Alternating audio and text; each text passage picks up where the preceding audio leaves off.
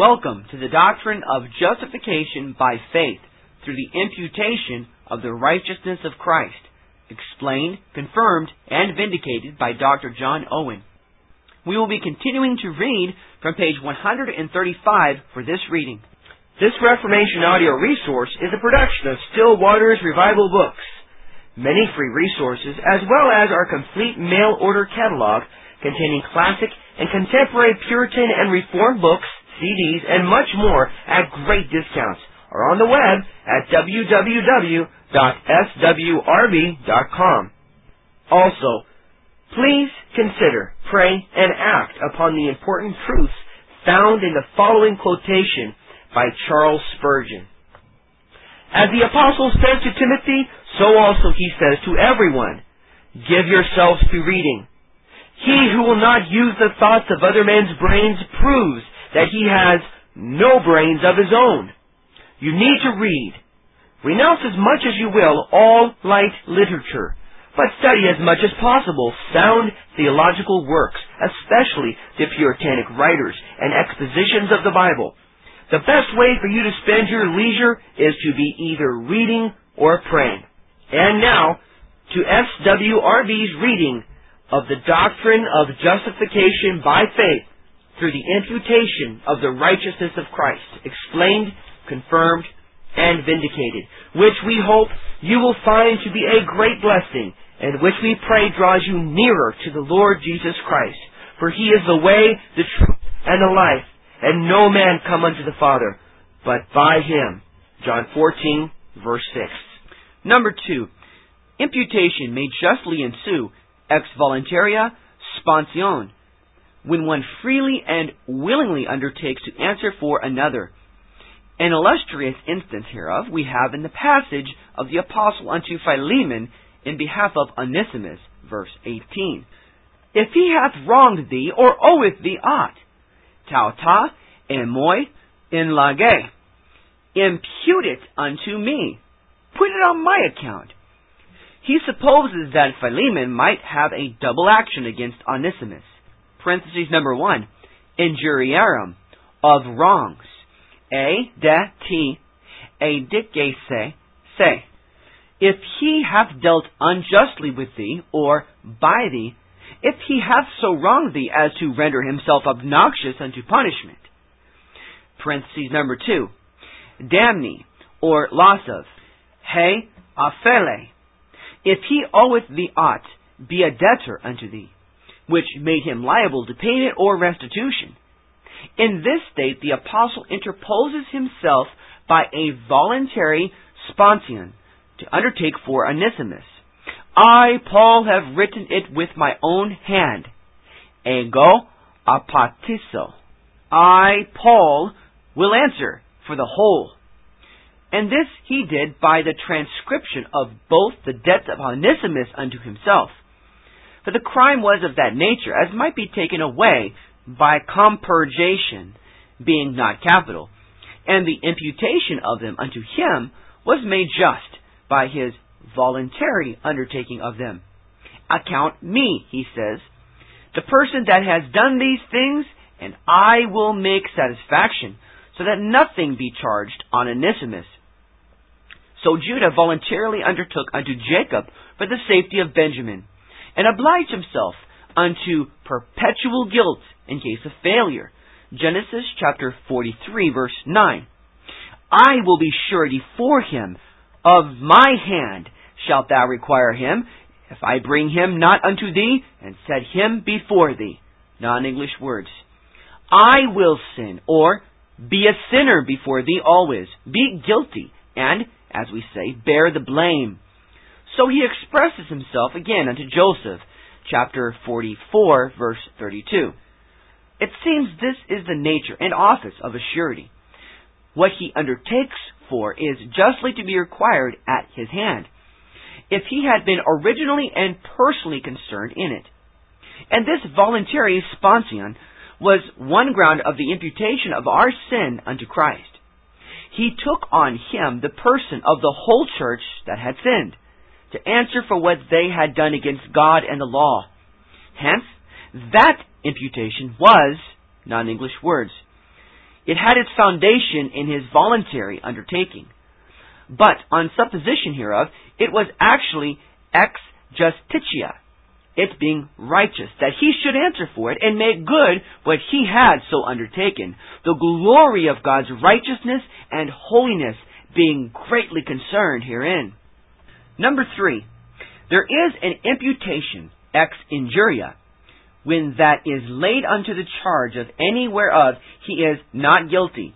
So Bathsheba says unto David, It shall come to pass, that when my lord the king shall sleep with his fathers, that I and my son Solomon shall be, non-English word, sinners. 1 Kings chapter 1 verse 21.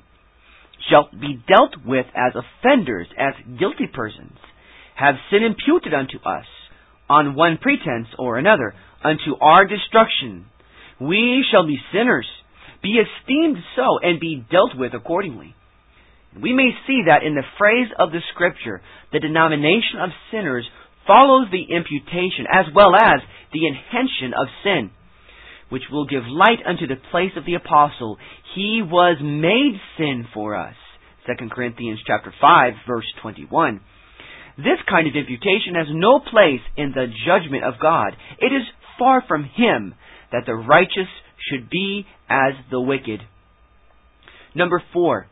There is an imputation, ex meria gratia, of mere grace and favor. And this is when that which antecedently unto this imputation was no ways ours, not an error in us, not performed by us, which we had no right nor title unto, is granted unto us, made ours, so as that we are judged of and dealt with according unto it.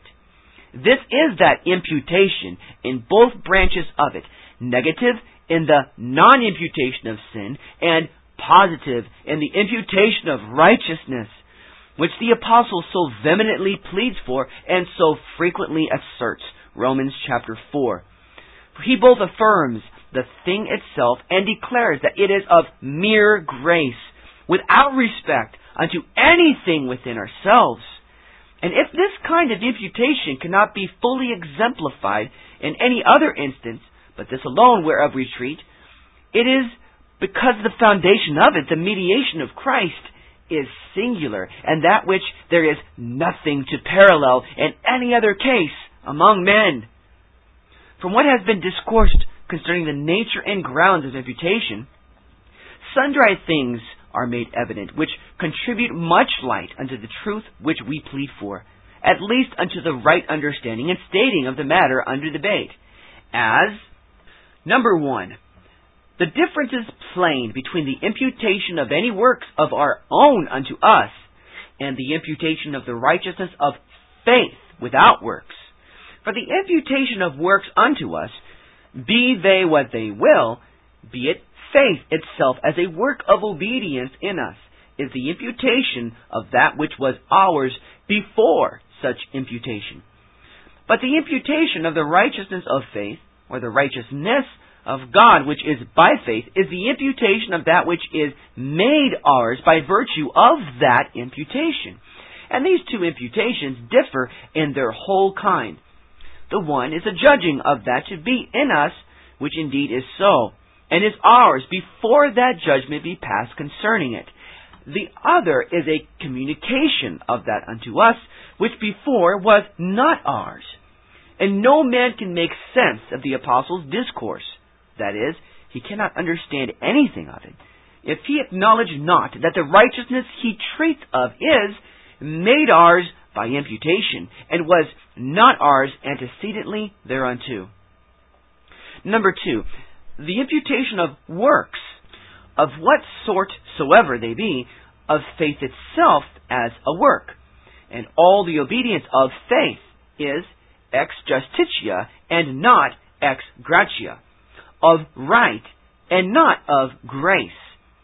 However, the bestowing of faith on us and the working of obedience in us may be of grace, yet the imputation of them unto us as in us and as ours is an act of justice.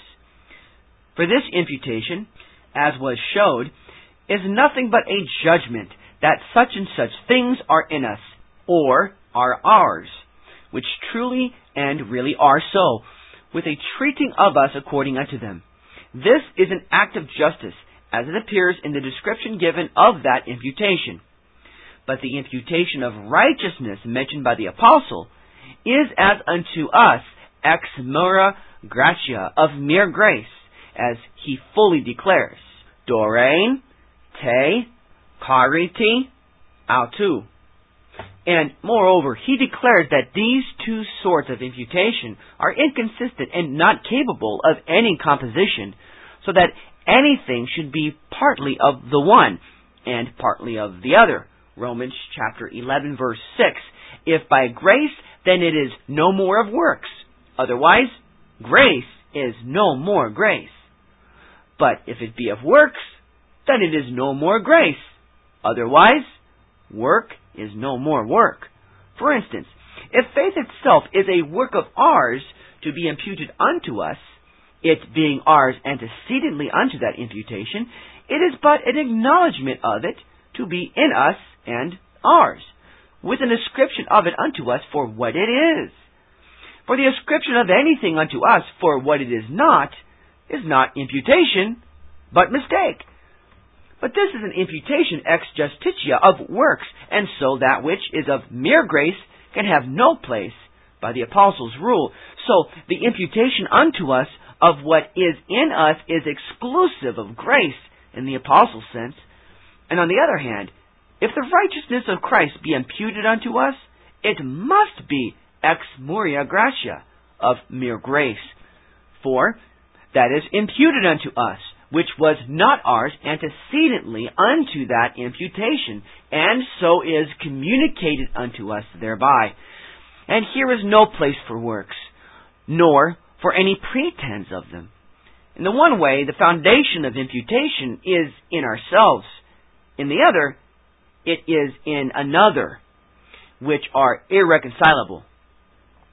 Number 3, herein both these kinds of imputation do agree, namely, in that whatever is imputed unto us, it is imputed for what it is, and not for what it is not.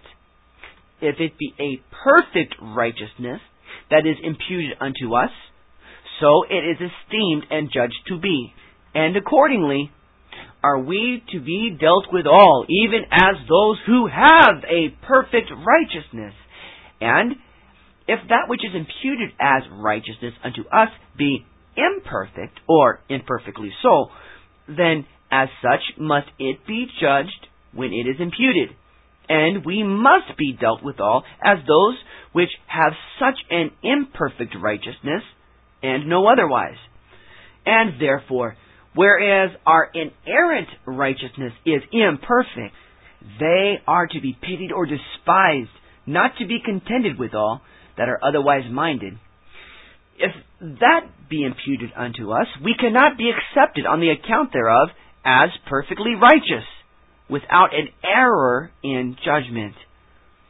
Number 4, hence, the true nature of that imputation which we plead for, which so many cannot or will not understand, is manifest, and that both negatively and positively. For, parentheses number 1, negatively, first, it is not a judging or esteeming of them to be righteous who truly and really are not so. Such a judgment is not reducibly unto any of the grounds of imputation before mentioned. It has the nature of that which is ex injuria, or a false charge. Only it differs materially from it. For that respects evil, this that which is good. And therefore the clamors of the Papists and others are mere effects of ignorance or malice, wherein they cry out ad verum, till they be hoarse, that we affirm God to esteem them to be righteous who are wicked, sinful, and polluted. But this falls heavily on them who maintain that we are justified before God by our own inerrant righteousness. For then a man is judged righteous, who indeed is not so. For he who is not perfectly righteous cannot be righteous in the sight of God unto justification. Secondly, it is not a naked pronunciation or declaration of anyone to be righteous, without a just and sufficient foundation for the judgment of God declared therein. God declares no man to be righteous, but him who is so. The whole question being how he comes to be. Thirdly, it is not the transmission or transfusion of the righteousness of another into them that are to be justified, that they should become perfectly and inerrantly righteous thereby. For it is impossible that the righteousness of one should be transferred into another, to become his subjectively and inerrantly. But it is a great mistake, on the other hand, to say that therefore the righteousness of one can no way be made righteousness of another, which is to deny all imputation. Wherefore, parentheses number 2, positively, this imputation is an act of God, ex mora gratia, of his mere love and grace, whereby, on the consideration of the mediation of Christ, he makes an effectual grant and donation of a true, real, perfect righteousness, even that of Christ himself, unto all that do believe, and accounting it as theirs on his own gracious act, both absolves them from sin and grants them right and title unto eternal life. Hence, number 5, in this imputation, the thing itself is first imputed unto us, and not any of the effects of it, but they are made ours by virtue of that imputation. To say that the righteousness of Christ, that is, his obedience and sufferings, are imputed unto us only as unto their effects, is to say that we have the benefit of them and no more. But imputation itself is denied. So say the Socinians, but they know well enough and ingenuously grant that they overthrow all true, real imputation thereby. Non-English words.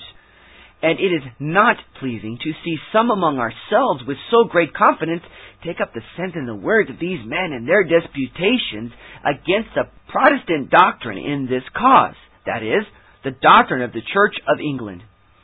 That the righteousness of Christ is imputed unto us as unto its effects has this sound sense in it, namely, that the effects of it are made ours by reason of that imputation. It is so imputed, so reckoned unto us of God, as that he really communicates all the effects of it unto us. But to say the righteousness of Christ is not imputed unto us, only its effects are so, is really to overthrow all imputation. For, as we shall see, the effects of the righteousness of Christ cannot be said properly to be imputed unto us. And if his righteousness itself be not so, imputation has no place herein, nor can it be understood why the apostle should so frequently assert it as he does. Romans chapter 4. And therefore, the Socinians, who expressly oppose the imputation of the righteousness of Christ and plead for a participation in its effects or benefits only, do wisely deny any such kind of righteousness of Christ, namely, of satisfaction in merit, or that the righteousness of Christ, as wrought by him, was either satisfactory or meritorious, as alone may be imputed unto us. For it will readily be granted that what alone they allow the righteousness of Christ to consist in cannot be imputed unto us, whatever benefit we may have by it. But I do not understand how those who grant the righteousness of Christ to consist principally in his satisfaction for us, or in our stead, can conceive of an imputation of the effects thereof unto us, without an imputation of the thing itself, seeing it is for that, as made ours, that we partake of the benefits of it. But from the description of imputation and the instances of it, it appears that there can be no imputation of anything unless the thing itself be imputed, nor any participation of the effects of anything but what is grounded on the imputation of the thing itself. Wherefore, in our particular case, no imputation of the righteousness of Christ is allowed unless we grant itself to be imputed. nor can we have any participation of the effects of it but on the supposition and foundation of that imputation.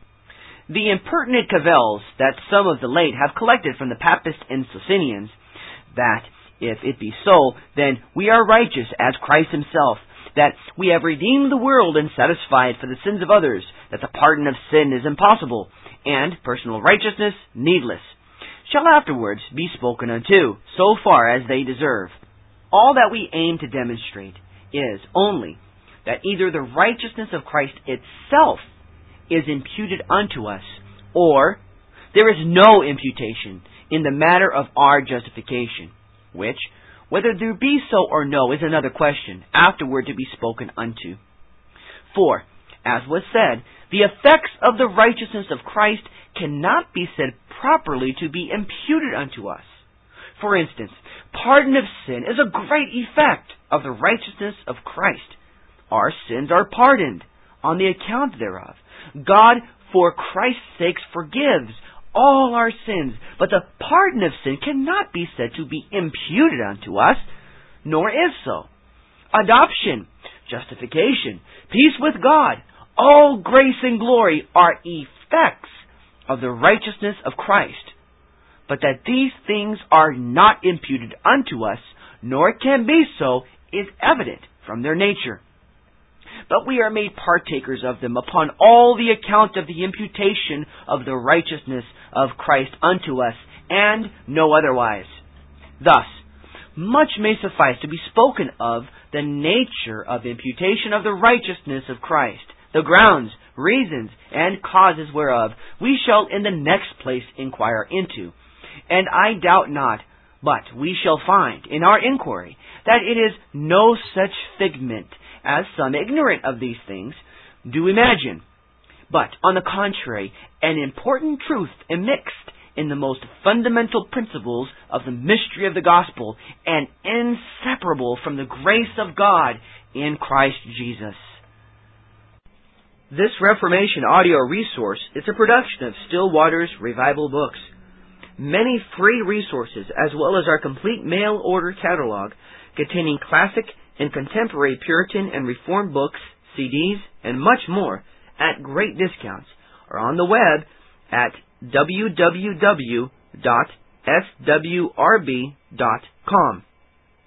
We can also be reached by email at swrb@swrb.com, by phone at 780-450-3730, by fax at 780-468-1096, or by mail at 4710-37A Avenue, Edmonton, AB, Canada, T6L3T5. If you do not have a web connection, please request a free printed catalog. If you do have a web connection and would like to be added to our email list, please send an email to add@swrb.com or swrb@swrb.com with the word add in the subject line. SWRB's email list is a double opt-in list, so once you've sent us your email address, you will be asked by email to confirm that you want to join our list using the email address you have supplied. Your email information will be kept confidential, and you can easily remove yourself from our email list by simply emailing us at swrb@swrb.com with the word remove in the subject line. Once you are on our email list, you will be alerted to all the free Reformation resources, free MP3s, free electronic books and texts, etc., that SWRB makes available on the web, as well as, at times, to our best discounts and super specials. We also encourage you to reproduce this audio resource and to pass it on to your friends, but we only authorize this as long as the full contents of the message, including the header and trailer, is not altered in any way, and as long as the audio file or cassette is given away for free. Thank you again for listening to this SWRB reading, and remember that Isaiah chapter 26, verse 3 states, Thou wilt keep him in perfect peace, whose mind is stayed on thee, because he trusteth in thee. And 2 Corinthians chapter 13, verse 11 concludes, Finally, brethren, farewell. Be perfect, be of good comfort, be of one mind, live in peace, and the God of love and peace shall be with you.